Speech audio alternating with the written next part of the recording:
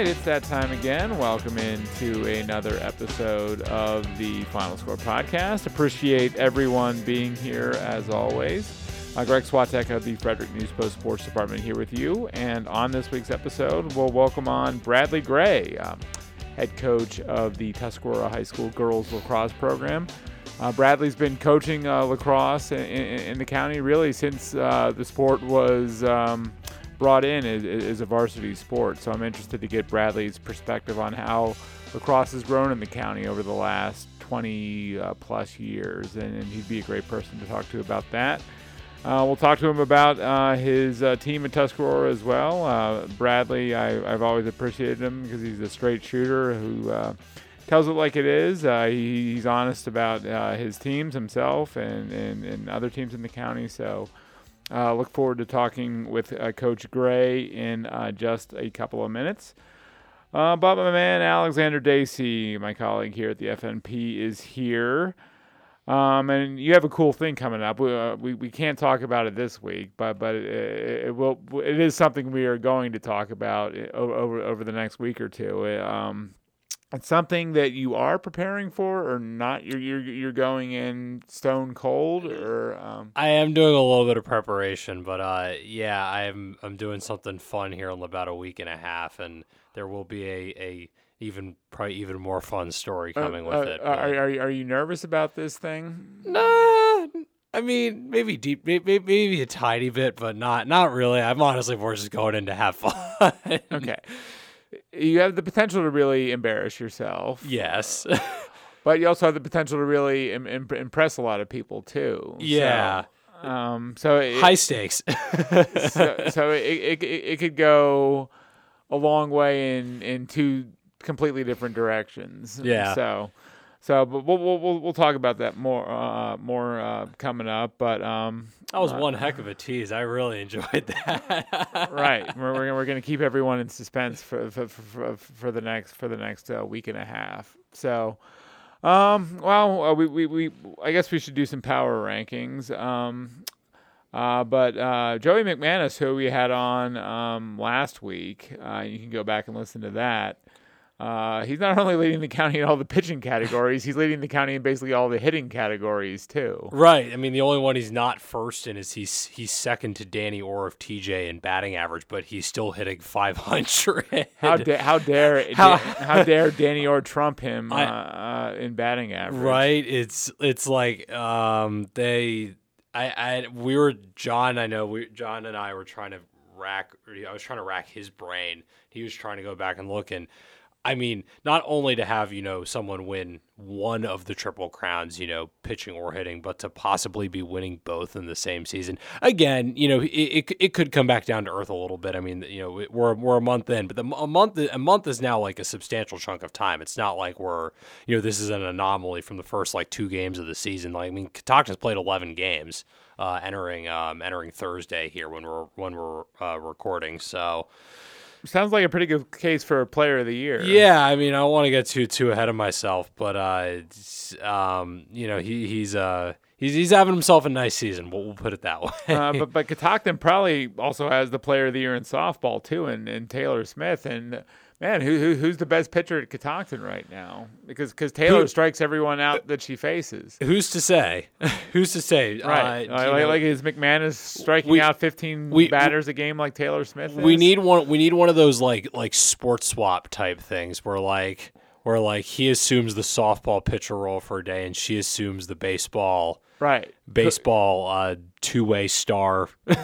Right. Could the Catoctin hitters hit Taylor Smith? The baseball players hit Taylor Smith? The answer is probably no, because let me tell you, trying to hit softball after you've been used to baseball for so long is, especially fast pitch, is so hard. Especially when you've got like a good pitcher. It is I never did it myself, but a couple times when, at least in high school, we would, I think a couple people would sometimes like just go because baseball, we always, baseball and softball always practice at the same time. A couple people I know sometimes would just hang around after, and like the baseball and softball players would just like, kind of throw to each other or whatever. And plus the circle's closer too. Right. And that's the thing is because like, when you have a really hard throwing, pitcher from 46 feet, however fast, the fastest people throw like 70 miles an hour looks like 90 something, or the reaction time's equivalent to like 90 something miles an hour. But yeah, no, like, I mean, I know at least a couple people in high school, I think sometimes would just kind of, jokingly take swings or stand in there. And it's like, it's a blink and you'll miss it if you're not ready for it. So. Right.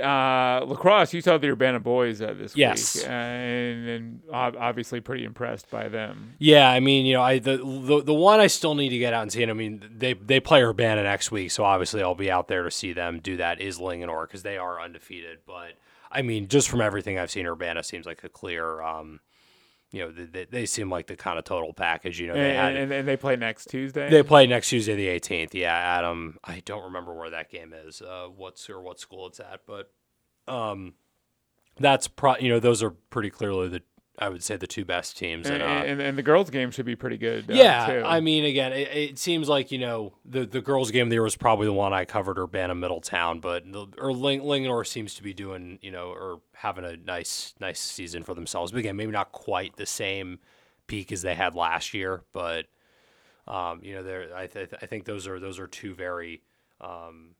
Those are going to be two really kind of top tier games, and I guess at least on the girls' side, that basically, I mean, at that point, Urbana, Middletown, and Linganore will all have played each other, so and I don't think they play again the rest of the season, so that probably will decide, at least on the girls' side, that'll probably decide the Spires, and I'm guessing Middletown's going to probably cruise to the Gambrel, so the girls' lacrosse picture is going to probably be set after that game. The boys are still a couple more things we need to shake out, but that'll put us at a really good spot there as well. All right, we're sort of doing power rankings without doing power rankings, but any major changes of baseball, Catoctin, Middletown, Urbana. TJ? Yeah, I mean, and that's a pretty solid top four. I think we were saying Oakdale's a 5, and I think they still are probably 5, but they definitely feel a bit more distant given how, strong all four of those teams have come, are playing right now. I mean, again, honestly, the one I honestly feel the most tentative about is TJ, not because they don't belong there, but like they're in fourth, but part of that's also, part of that is just like, knowing the strengths and weaknesses of the teams, but also knowing that like they had a blow up inning against Oakdale. And again, that's the only reason they have their one loss. So they're 7-1 otherwise, and they've looked really good. So it's like, could maybe the second best team in the county be TJ? Possibly. I mean, I know you've seen them. I think John has seen. I think I'm the only one who actually hasn't seen them, surprisingly. But it's. They look to be really strong. Urbana seems to be kind of sort of finding its form, and then I mean, Middletown's had a really decent run to start the year. They got I'll be there tomorrow. They got Catoctin again, and those two played a 1-run game in which Catoctin rallied to win late back on the March 27th. And now we're not going to be seeing the Aces going tonight like we were, or tomorrow night like we were then, but. I'll be very interested to see how Middletown does in that game, especially because now they'll be at home. So, softball, Catoctin number 1 yeah. In softball as well, and then Walkersville lost to Urbana this week. Urbana's come on since their slow start. Yeah, and that was I covered that. That was my first softball game. There was another 1-0 game. It was no scoring till the 7th inning, and error leads to some extra chances for Urbana. Then there's an RBI ground out, and then and then the bottom of the inning they strand the tying run at second. So really good game, and really, I mean, again, I think between the two of them, and then same with Walkersville and Catoctin in another 1-0 game last week. I think that's it's games that could, you play one of those where you say you play them 10 times, you probably get a 5-5 split or something pretty, 5-5, 6-4, something like that. So, it's pretty tight among those three, I think, for the top. And then I'd probably throw Linganore in the mix too. Yeah, I mean, Linganore is definitely, I'd say Linganore is clearly fourth. Not like, again, it's not a huge gap between them and the top three, but they're just based on results, they're fourth right now. Boys lacrosse, Urbana, Linganore, Tuscarora is having a really nice season. Yeah, they had a good win over Middletown.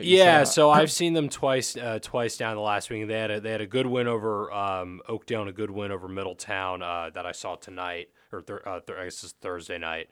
And they're just kind of chugging along. And the funny thing is, a lot of it's been shorthanded because they've been down with injuries and a couple illnesses and stuff, like 4 or 5 guys for most of the season, including their best overall player, who was, I believe, a first teamer for us last year, and that was Matt Nichols. He played. I think he only played 2 games before he got hurt, and I mean, I'm not exactly sure the severity of his injury, but it sounds like he's not going to be back anytime soon.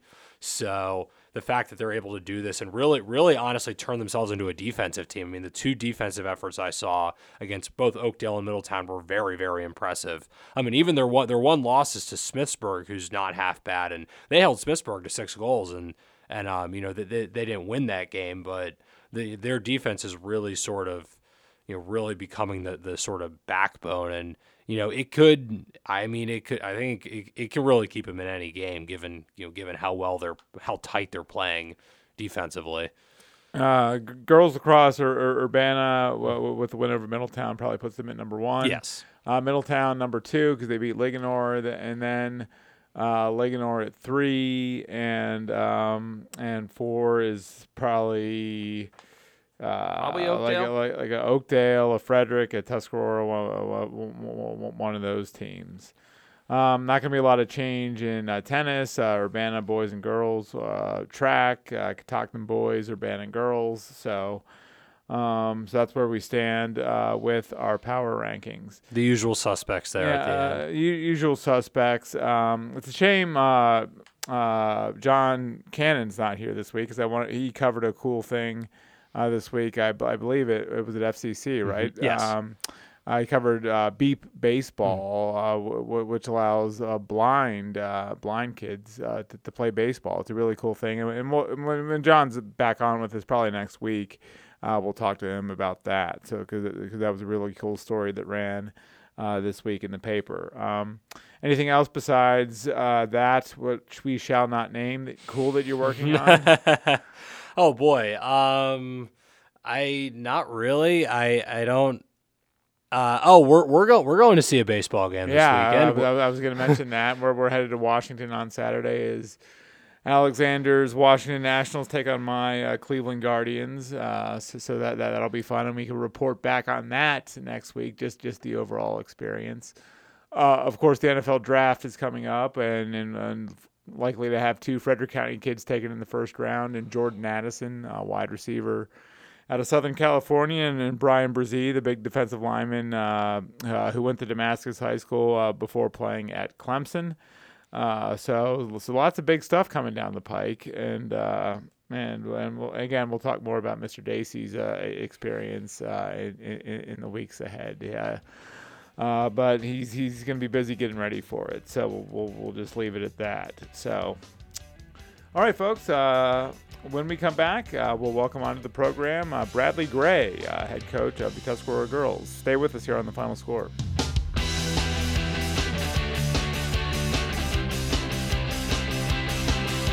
All right, it's time to welcome Bradley Gray, head coach of the Tuscarora High girls lacrosse team, to the program. Bradley, I don't mean to make you sound old right off the bat, but how long have you been coaching sports here in Frederick County?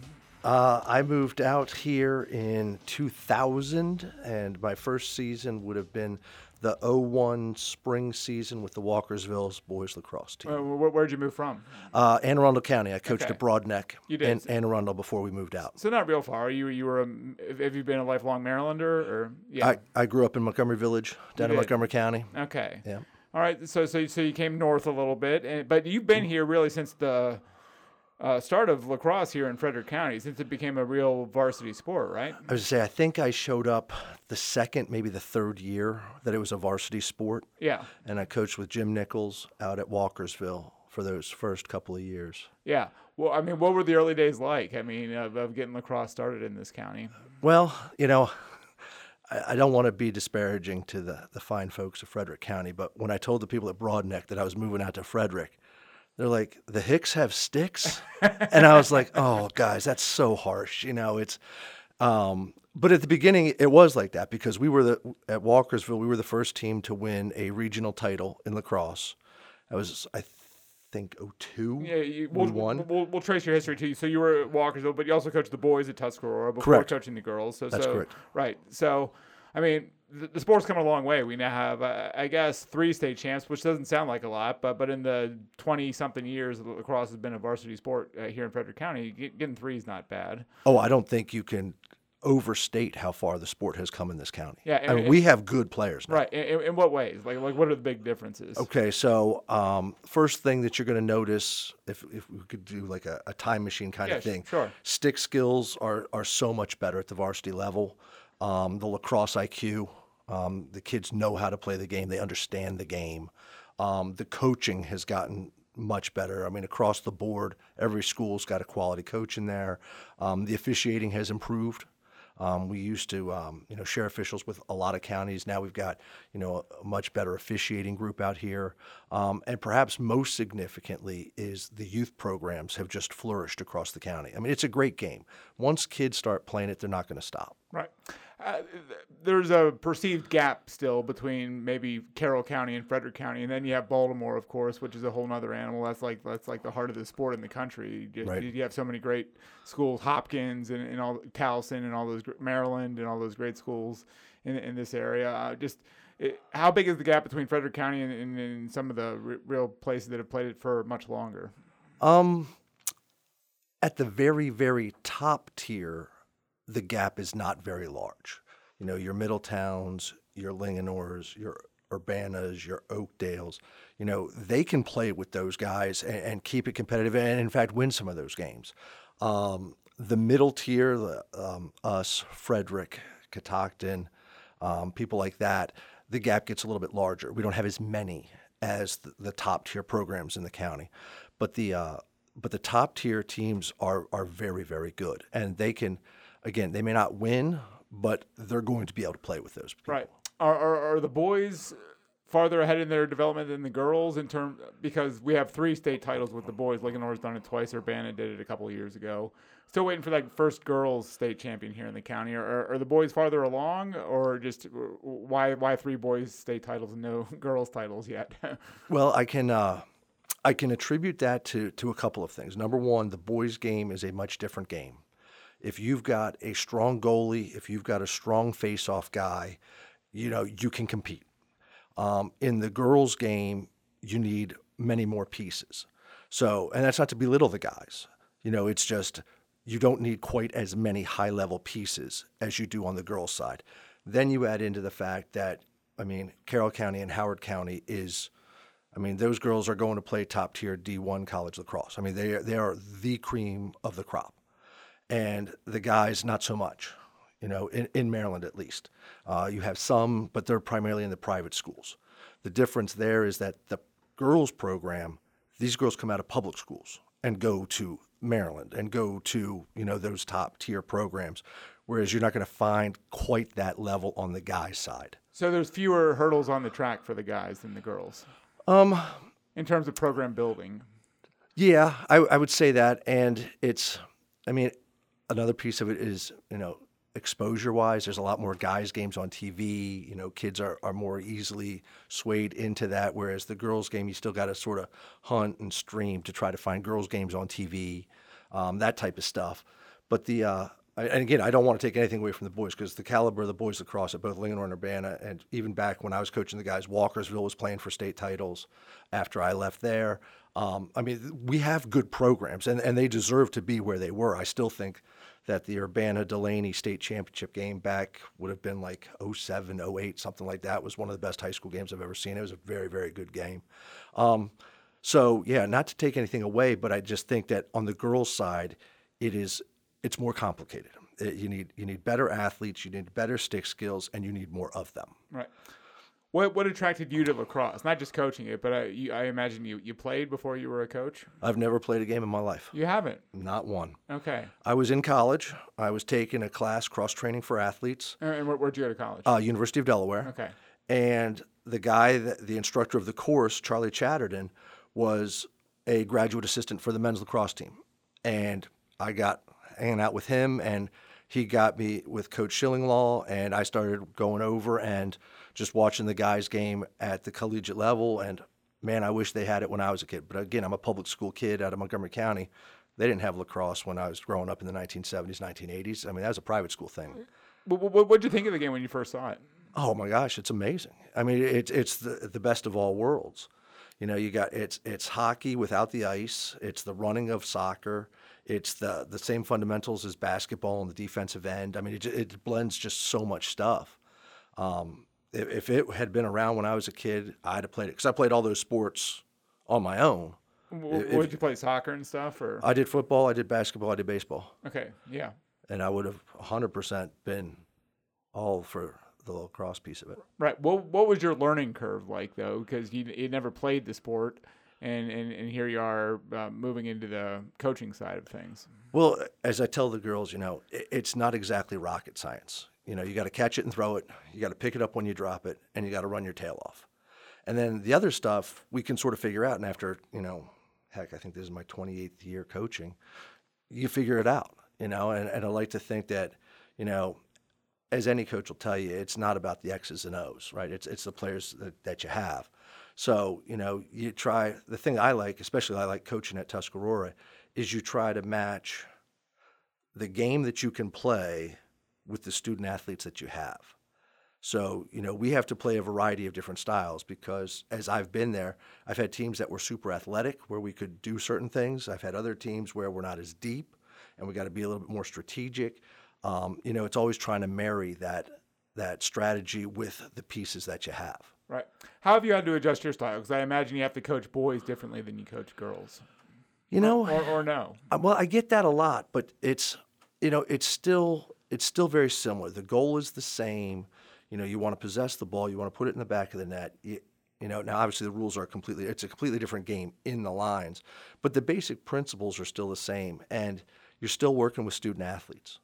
I find that the girls are a little bit easier to motivate, but I find the guys sometimes are a little bit more determined. You know, they won't give it up. They got that grit. They'll stick to it until they get what they want. Right. Okay. You strike me as being a huge sports fan. Where did your love of sports begin? Oh, I remember, you know, sitting on the couch with my dad watching football, watching basketball. You were a Redskins fan, or Redskins? I went to my first Redskins game when I was 9 months old. Okay. So you talk about lifelong. I'm literally it. Right. Did you scream and cry throughout the game, or did you? I mean, what did your parents tell you about your behavior at that first Redskins game? No, they.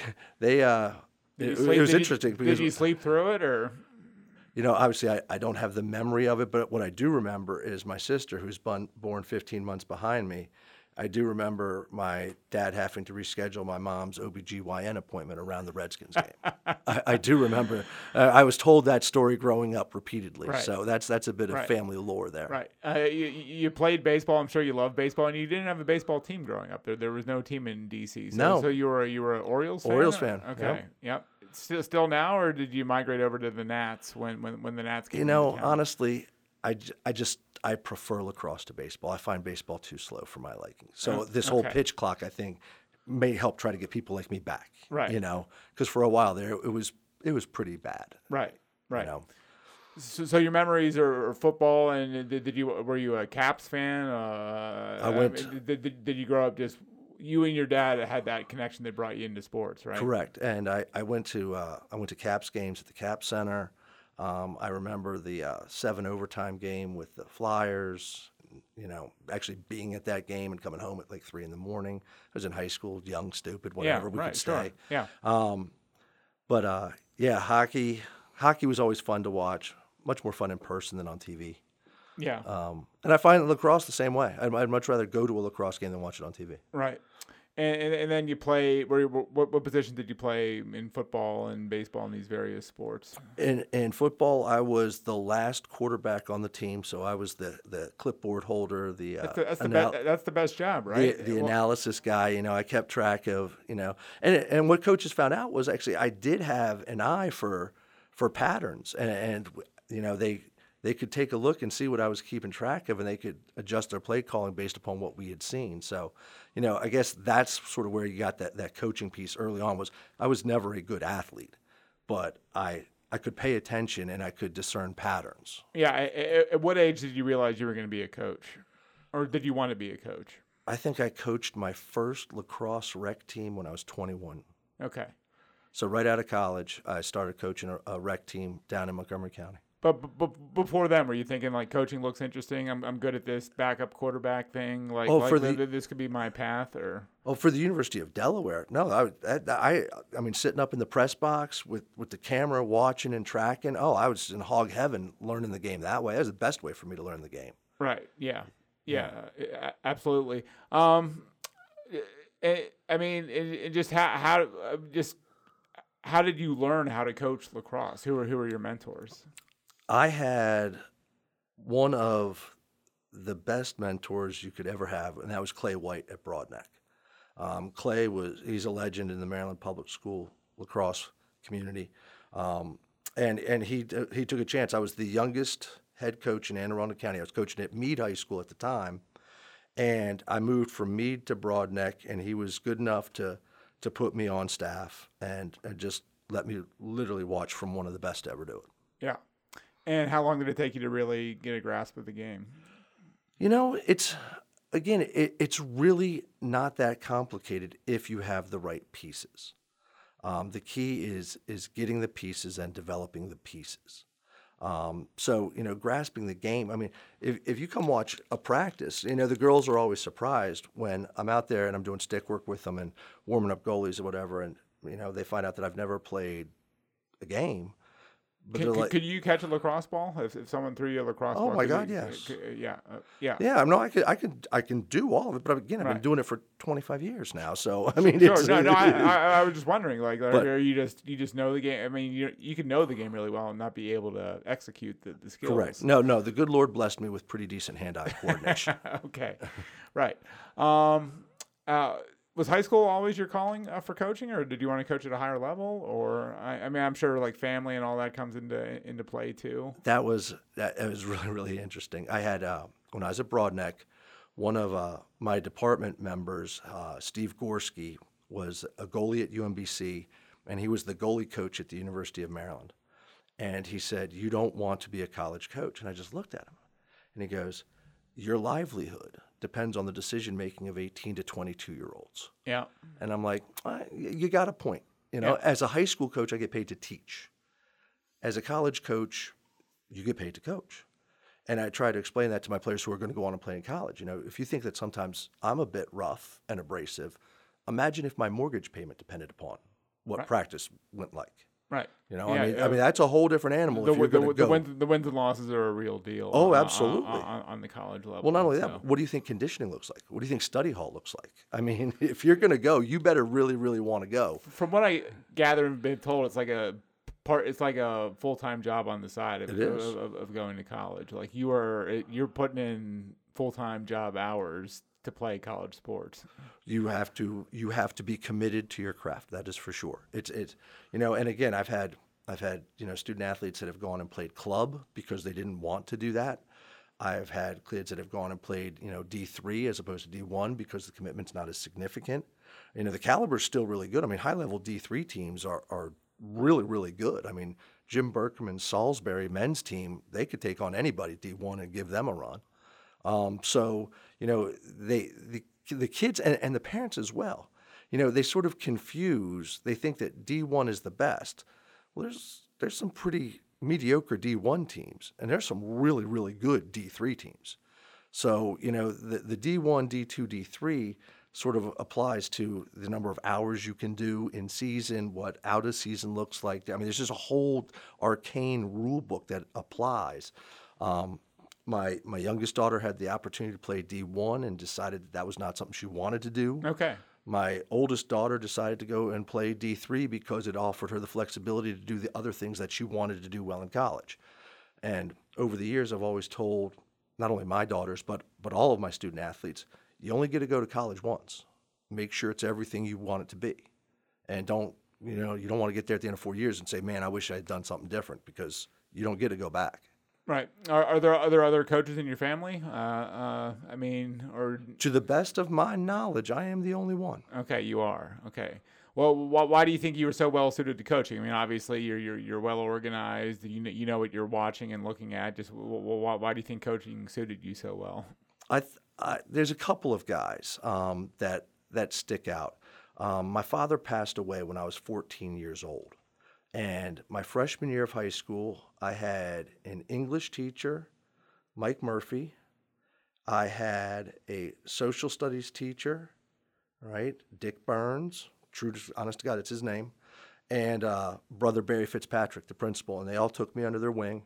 And they all showed me, what education and what a positive influence you could have on a young person's life if you're doing it for the right reasons. And so when I got out of college, I went to work for a law firm, and I was accepted into law school, and I decided that my heart just wasn't there. And so I went to the teaching and the coaching route, and I've been happy ever since. I was going to say, you're obviously taking a big pay cut, but you got to do what you love, right? And God bless my wife, because she was my fiancée at the time. Yeah. And she got engaged to a law school student and ended up marrying a teacher, which is not quite what you signed up for. I was going to ask you about your wife because, in coaching in sports, as you know, there's a lot of evening and night hours that you put in. So how did you meet your wife? Let's start there. I met my wife at a graduation party from college. She was a year behind me. We were in Gaithersburg, Maryland, and a good friend of mine at the time we all graduated together. He was having a graduation party, and his girlfriend at the time, Noelle, my wife, at the time was a sorority sister, and she came along with her. Okay. And was she a sports fan? I mean, I imagine she had to be a bit of a sports fan to date Bradley Gray. Well, she went to Clemson, so yes, okay, yeah. She's a sports fan. So she appreciated it. Correct. But she's dating this law school student. Then you're like, now my heart's in coaching and teaching. Was she like, let's try this law thing, or nope. No? Never a question. Okay, so that's important, because she allowed you to chase your absolutely your passions, obviously. Absolutely. So what brought you to Frederick County then from Anne Arundel? Honestly, the cost of housing. Okay. I got fortunate. We were able to purchase our home here in Frederick County right before everything went crazy and got super expensive. The same builder, the same house in Anne Arundel County was. Are you still in the house you moved in? Yep. All those years ago. All those years, same house. Okay. Yep. Was $75,000 more in Anne Arundel County, so we decided to come to Frederick County. Okay. And you were coaching and teaching at Walkersville? Correct. What do you teach? I teach AP U.S. History. Okay. I teach AP Economics. I teach American Studies 2. So you're not the stereotypical coach gym teacher. No. You're a history. You're a history teacher. I'm a teacher who coaches. Okay, right. It's exactly the way it is. Exactly. And I imagine the reason why you ended up at Tuscarora is because it's much closer to your home, right? That is correct. I was hired. I was the first social studies teacher hired into the building. I've been the social studies department chair since 2003 when the building opened. It's pretty nice when a school opens up right down the street from you, right? That was on my jogging path. I saw it going up. I said, I'd sort of be silly not to at least consider moving over here. Right. So. Yeah, well, I mean, just what's your take on just how this area is developed? Oh my goodness, it's not done. There's so much that goes for this area in particular. Its proximity to the cities, yet it still has that small town feel. You've got the farmers markets. You can drive, 5 minutes from my house in one direction and be in the middle of the city. You go 5 minutes the other direction, you're in the middle of fields and farms. Right, you could be in D.C. and Baltimore in under an hour each. So, Correct. yeah, it's perfectly suited. But was this all like grasslands and open fields when you guys moved up here? Or, Oh, yeah. This area? Yeah, Ballinger Creek Pike was a 2-lane road. Right. Did you have the foresight to know that this area was really going to grow and develop, or is it just sort of happened that way? Our thought was the neighborhood that we moved into, with its proximity to 270, 70, and 340 and 15, would be the best possible spot to hold its value, if not increase substantially its value going forward. All right. And what does your wife do? Does she work? She is a corporate trainer. She was also in the field of education for a while. My wife, as she likes to joke about, has had 10 jobs over the course of her lifetime. Okay. And she, when our kids were small in elementary school, she switched over, didn't like the corporate job that she had. We got her a degree from the Mount in education.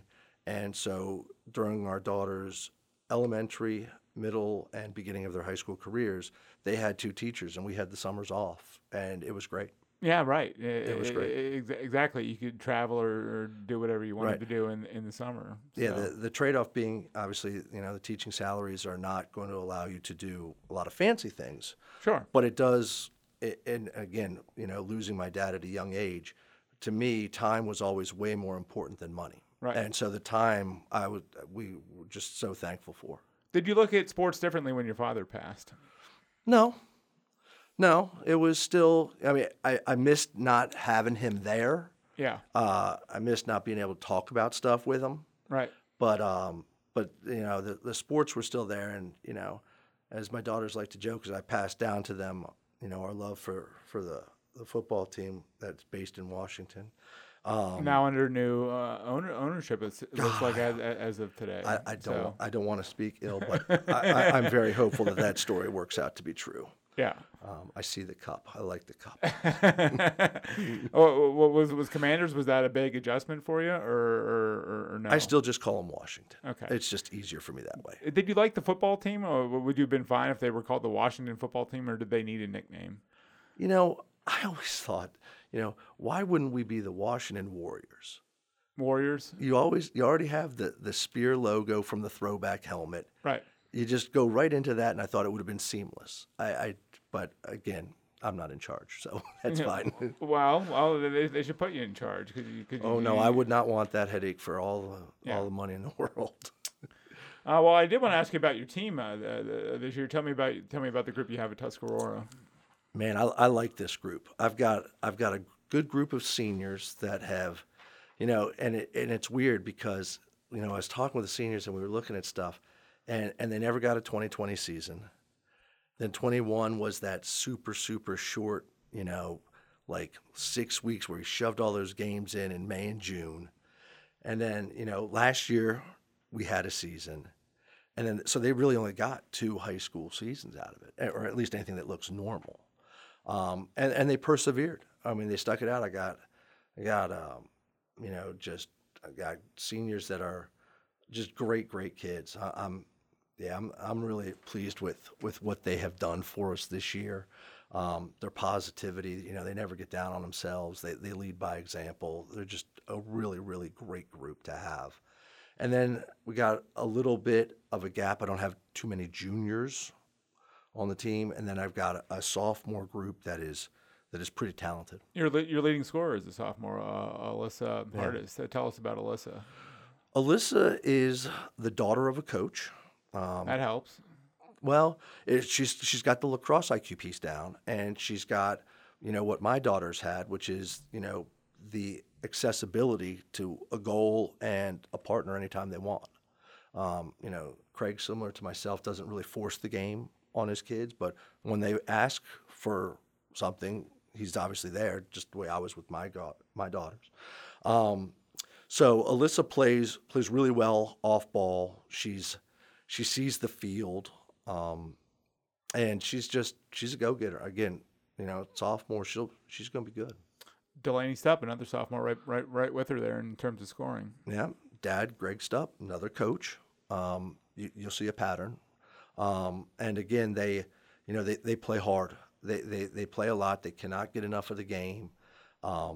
They perhaps most importantly is they understand the field. They can be multifaceted. They can hurt you in different ways. They play the game the way it's supposed to be played. Right. Well, was it tough for you to coach your daughters? Was it challenging? It absolutely was, and in different ways that I did not anticipate. It was really hard for me to try to figure out when to take the coaching hat off and when to put the dad hat back on. Finding that line was hard, and it was hard because it was different for each of them. In what way? Well, my older daughter could, like in terms of the time that it took.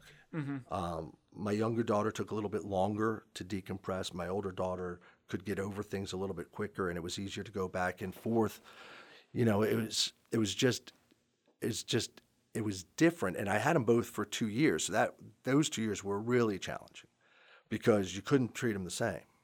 They had different needs, and you had to approach them each where they were, and that became an interesting issue. That's where my wife deserves a lot of credit because she had to be that intermediary there for a lot of that. Yeah. Did you find you were going out of your way to be tougher on your daughters for appearance's sake? You didn't want to be seen as someone giving favorable treatment to their own kids. When my daughters were in middle school, the way I approached it with them, I said, if any bystander just happened to come and watch our practice, there had to be no question that you were going to be one of the 12 best players on the field because I wasn't going to put you out there if you didn't belong. Right. And they both were. Yeah. Have you had to change the way you coach now? I mean, how are you coaching now that's different from when you first started? That is a really, really interesting question. In the aftermath of this whole COVID thing and this focus on mental health and these types of things, I'm finding that you have to come up with new and creative approaches to things that you really didn't have to give much thought to before. You're now giving a fair amount of thought to in terms of how you present things, how you approach things, that type of stuff. It's, the game isn't really changing, but the kids certainly have.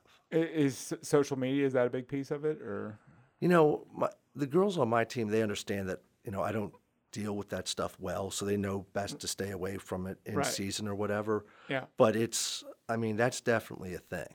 That's something that you got to be aware of, certainly. Right. So how do you keep things fun and creative for the girls? Like you referenced, you have to find new ways to do things. Well, if you would ask them, you would find them saying that I'm not fun and creative. I'm not being very successful at it. But I am, we try to, because again, the essential skills remain the same. So we have to get those in there. But we're trying, just to find, more like, creative competitive games and, some things like that to try to just make it more of a fun atmosphere than perhaps it might have been in years past. Yeah. Let's talk about some of your other players. Lainey Barton, another talented scorer for you. Yep, she's a junior. One of the things that's sort of unique about what we try to do at Tuscarora is we try to develop our program through our JV program. We don't get, 5, 6 club girls every single year or anything like that. Right. So our JV program, and Coach Miranda has done a great job down there with those girls, is building them the skills and the lacrosse IQ to try to get them ready to come up to the varsity level. So, here's Lainey. She stepped into a low attacker. I graduated a senior last year who's off in college. And Lainey, with her basketball skills, she sees cutters. She understands how, the offensive flow is supposed to work. And she stepped right in after 2 years on the JV honing her skills. And she's a contributor for us in a major way. Right. You do have a senior leader, Ariana Tucci. Ari's been fabulous. And to anybody who ever asks, I'll tell the story. Ari lives in my neighborhood. and I would be walking my dog, and this is when Ari was in middle school, even before she was in the 9th grade year. When I'd go by Ballinger Creek Elementary School, there was a lacrosse goal set up in the backstop, and there was Ari shooting on that goal all hours of the day, all summer long. I'd see her in the morning. I'd see her in the evening. I mean, she was always there. In the dark, probably. I mean, that child has worked on her game, and she's a very, very gifted player. She's a very good player, but what nobody saw. I mean, her parents would obviously know, but I mean, I knew just by walking my dog how much time and effort she really put into. You're like, I'm looking forward to coaching her one day. 100%. Yeah, right. You want to talk about a leader by example. And the one that I especially want to mention is Tori Hampton. Okay. She is not one that plays for stats. That's why she's down low there. But she's going to go to St. Mary's. She's going to play both field hockey and lacrosse for them. Quiet as can be, never a peep of complaint, and just the hardest working kid I've seen in quite a while. I mean, she does it all, and she doesn't need encouragement, and she doesn't need congratulations. She's just going to empty the tank every single opportunity she gets. And again, I hope my younger players are learning by watching Ari and by watching Tori, just how you should be and how you should handle yourself. Right. How about your goalie, Bree Amick? Very, very strong. I got her and I got Sam Miller. Sam's the senior, Bree's the junior. Both, again, working hard on developing their craft. They've taken a ton of shots over me over the course of their careers. Again, I'm the one that warms up the goalie, so I take a lot of, I enjoy the goalie play. And so, I warm them up, and they've come a long, long way. Sam will have a decision to make. She's gotten into a number of schools. She'll have to decide if lacrosse is part of her future or not. And then Bree will similarly have a choice to make next year as a senior in terms of what she wants to look at and do. I look at lacrosse goalie, and I'm thinking, this is the most thankless position you could possibly play in sports. I mean, you have a mask, but you don't have a lot of other protection. I mean, your legs are exposed, and people are hurling this plastic ball at you at pretty high rates of speed. And when the weather's, you guys play a lot of cold weather games earlier in the spring, and it's not a lot of fun to have a ball rocket off the shins in, say, mid-March. If you see the end of a lacrosse game, doesn't matter what level, the entire bench goes and gets the goalie at the end of the game. You got to be crazy to be goalie. That's what I'm thinking. When I watch these goalies, there's a reason we go get our goalie. It's because all the other ones don't have to do it. Right. And we thank her for being in there and doing it for us. You have to be crazy, I guess. But do you, when you look at your team and the athletes that have come out for your team, do you know who are the best kids suited to be goalie? do you have to twist some arms every once in a while, I guess is what I'm asking.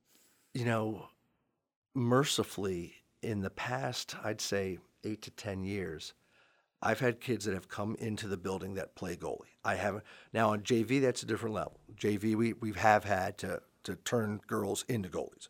But at the varsity level, we've had a string of girls that have been coming through the program who play goalie, who like to play goalie, and who are willing to fill that role for us. Yeah, it seems like a fraternity too, because the ones that play goalie, they sort of wear it like a badge of honor. They're proud to be goalies. Well, only another goalie can honestly understand what it's like to be a goalie. Right. I mean, it is thankless. It is painful. Psychologically, so tough. One gets by you, and you got to forget about that one and get ready to try to make that next stop. And you feel like you're letting your team down. Oh yeah. If you let one get past you. Yeah, you too. can. Yeah. I mean, you got to be. You got to be emotionally strong. Physically too, obviously, right? Well, yeah. Physically is. I mean, the courage. And then you got, when you get into the clearing game and, outlet game and stuff like that, then you got to have lacrosse IQ as well. I mean, they are without question, we talked earlier about, those pieces you need. Yeah. You need a goalie. Right. I mean, because the ball's coming at you, high level lacrosse, probably upwards of 80, 90 miles an hour. Is it that fast? On the guy's side, it's going to be faster. On the girl's side, I'm not quite sure how fast it's going to be, but the difference on the girl's side is On the guy's side, you can play zone and you can set up for like 10, 12, 15-yard shots where you've given the goalie some time and some space. Girls lacrosse, they're right on your doorstep. I mean, how many goals are inside the 8-meter? I mean, that's 10 feet away, 15 feet away. And those girls, even if they're bringing it, I don't care, 60, 65 miles, I mean, from 10 feet away, that's going to hurt. I mean, that's going to hurt a lot. Right, yeah. So, they're right on you in the girls' game. Right. Do parents ever give you a hard time? I live in the community. They see me walking the dog. And I can honestly say that I always have every one of my players' best interests at heart. So mercifully, throughout my coaching career, I could probably count on one hand the number of times I've heard from a parent that was upset with me. Yeah. And to be fair, a couple of times I earned it, and I learned from that mistake. Right. Yeah. So yeah, I because I come from the place that I come from as an educator, I'm usually on the right side of most parents. Right. But on the occasions where I'm not too proud to say that I deserve to be let know that, hey, you made a mistake there. Right. You coach golf too at Tuscarora? I do coach golf. Do you play golf? I do play golf. That's the most frustrating sport ever, isn't it? It depends. There are times when you're ready to do harm to inanimate objects, even though that inanimate object did nothing to you. But I also find it the most rewarding because you can see what you have done. It's the thing I like most about golf is you put the ball wherever it ended up. So if you don't like where it ended up, you got to look at what you did to put it there, and you can correct it. You can fix it. Here in Frederick County, we have some really, really great golf courses with pros who open their heart to. Where do you play most often? We're at Worthington Manor. Okay, yeah. That's our home course. I work out there in the summertime. Where you cut the grass or something? Or I do the tee boxes. I go out there with sand and seed and take care of the tee boxes. Okay. It's my way to try to give back to the course that lets us come out there and play our matches. Right. Now you've never played lacrosse, but you play golf. So you might you might be leaning in one direction for sure. But if you could only do one thing, coach lacrosse or coach or play golf, what would you choose? Well, I would play golf because I would be playing it. Right. Okay. If I could coach golf or lacrosse, I'd probably pick lacrosse. Lacrosse is fun to coach. Golf, you can't really coach that much. It's sort of out of your hands, right? Well, it's that, and it's more of almost like a chaperone kind of thing. You're setting up tee times. You're getting kids on the course. I'm definitely not a PGA instructor by any stretch. I refer kids to, licensed PGA pros for lessons. I can't teach anybody a golf swing. I can tweak a golf swing, but I can't teach a golf swing. Right. So, that kind of thing, that's better left to the professionals. Any hole-in-ones for you? I have one. Where? The 6th hole at Worthington Manor. Six. What good weather day or just purely struck shot or? I hit it well. The pin was in a spot that was favorable for the ball to funnel to it, and I hit my target, and darned if it didn't just trundle home. How far did it roll? 10 feet maybe, okay. 12 feet. Okay. Right to the right of it down the slope. And what was the feeling did you see it go in, first of all? I did not. You did not. So you did not know it was in when you got to the green? No, it's honest. It's one of those crazy golf stories where you get up there and you're looking around for your ball and you don't see it. And did you immediately think it was in the hole? No. Or did you think it blew off the green? Honestly, or what? I thought I hit it long. Okay. So I spent a lot of time looking behind the green. I came back up, and as I was coming back up to look towards the front part of the green, I just happened to glance in the hole, and there it was. I was like, son of a gun. Was that as simple as your reaction was, or were you jumping up? Did you Phil Mickelson leap? No, I'm not that kind of into the air or anything, or no, that's not my personality. But I was like, I can't believe that happened. A fist pump at least. Right? Oh, sure, yeah, sure. All right, did you have to buy some drinks in the clubhouse afterwards, or? We were sort of participating in that as we were going along. It was late in the day. So you didn't have to buy any drinks? Well, I bought the next round for sure. Okay. I figured that might have happened at least. That will happen, yes. Yeah. What made you want to be a history teacher? At Delaware, I had a double major in political science and history. I grew up in Gaithersburg. My dad worked in a law firm down in D.C. So your dad was a lawyer. My dad was a lawyer. And was he disappointed you went the teaching route, or? He had passed by the time that decision was made. Okay. But the teaching route was, I like to tell stories, Mm-hmm. and history allows me to tell stories. Mm-hmm. Is history a difficult subject to teach, though? Do the kids have an appreciation for it? I'd like to say yes. I hope they do. Yeah. I'm still good friends with a number of my former students who have taken my classes. So I'd like to think that they sort of, appreciate it. Teaching, we talked about coaching changing. Teaching has changed significantly. Everything now, kids are accustomed to being on a screen. They're accustomed to having access to it whenever they want. The screens are an enormous problem. I've started to move away from putting stuff available to them on screens, try to get them more to focus in on what we need to do. And it's a challenge because, I teach mostly ninth graders this year, so their entire middle school experience was different. It was, that whole COVID thing, and so that's all they know. Right. So they don't. So it's going to take some significant time to try to work through getting them back into being what we would consider traditional students. I'm old enough where I remember overhead projectors and film strips and all that stuff. And cell phones weren't really in vogue like they are now when I was in high school. How do you teachers manage the cell phone piece? Because it seems like all you have to do to cheat on a test is just text your friend the answer. Well, the screens are winning. You have to. Frederick County Public Schools is going to have to put in a policy to do something about the screens.